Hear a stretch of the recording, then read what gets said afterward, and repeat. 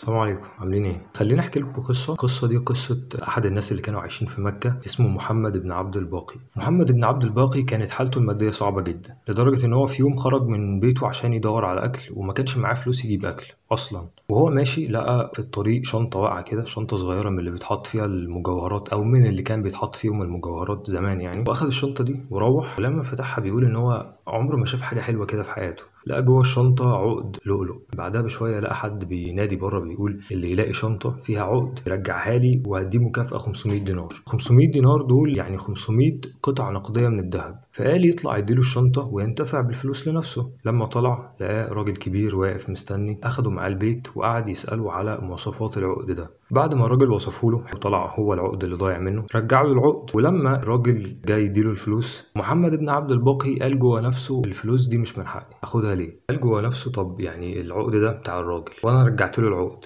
اخد بقى فلوس ليه؟ دي حاجته اصلا. فرفض. الراجل فهمه ان هو يعني بيديله ال 500 دينار يعني تطوعا، هو عايز يعمل كده، بس برضه رفض. بعدها بفتره طويله محمد بن عبد الباقي قرر ان هو يسافر عشان يتعلم ويعلم العلم الشرعي. فطلع على مركب الناس كانوا مسافرين عليها وسافر معاهم، وبدأوا يتحركوا. وبعدها جت عاصفة دمرت المركب كلها، ومعظم الناس اللي عليها غرقوا وغرقت ممتلكاتهم معاها إلا محمد بن عبد الباقي. قدر يمسك في لوح خشب، واللوح الخشب ده بقى بيوديه ويجيبه لحد ما وصل بيه للشط. قام واحدة واحدة وبدأ يتحرك، هو مش عارف هو رايح فين طبعا، لحد ما وصل لمسجد. دخل المسجد وقعد، ويوم ورا التاني ورا التالت الناس بتيجي تلاقيه منهمك في العبادة، منشغل في العبادة، صلاة، قراءة قرآن. كان ظاهر عليه علامات التقوى. فالناس اقترحوا عليه ان هو يئم بيهم. لما قام بيهم الناس لقوا ان صوته حلو جدا وقراءته صحيحة، فاقترحوا عليه ان هو يبقى الامام بتاعهم مقابل اجر مادي. واكيد الناس لاحظت برضو ان هو ظروفه المادية صعبة، فاقترحوا عليه ان هو يبقى الامام بتاعهم.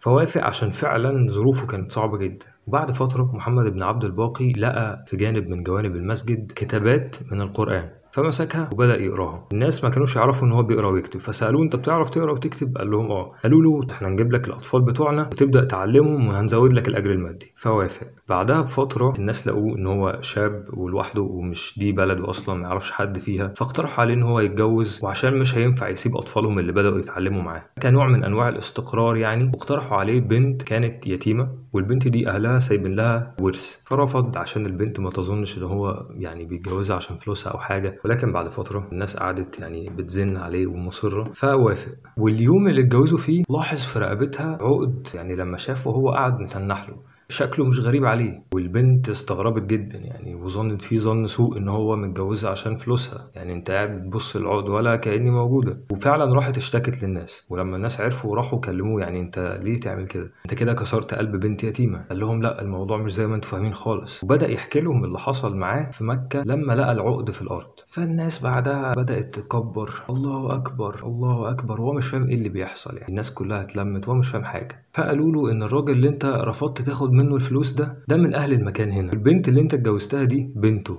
والراجل ده دايما كان بيدعي بيقول يا رب انا ما شفتش شاب مسلم بجد زي الشاب ده، يا رب اجمعه بيا تاني عشان اجوزه بنتي. وسبحان الله، ربنا جابك واستجاب لدعوته واتجوزت بنته. انه من يتقي ويصبر فان الله لا يضيع اجر المحسنين.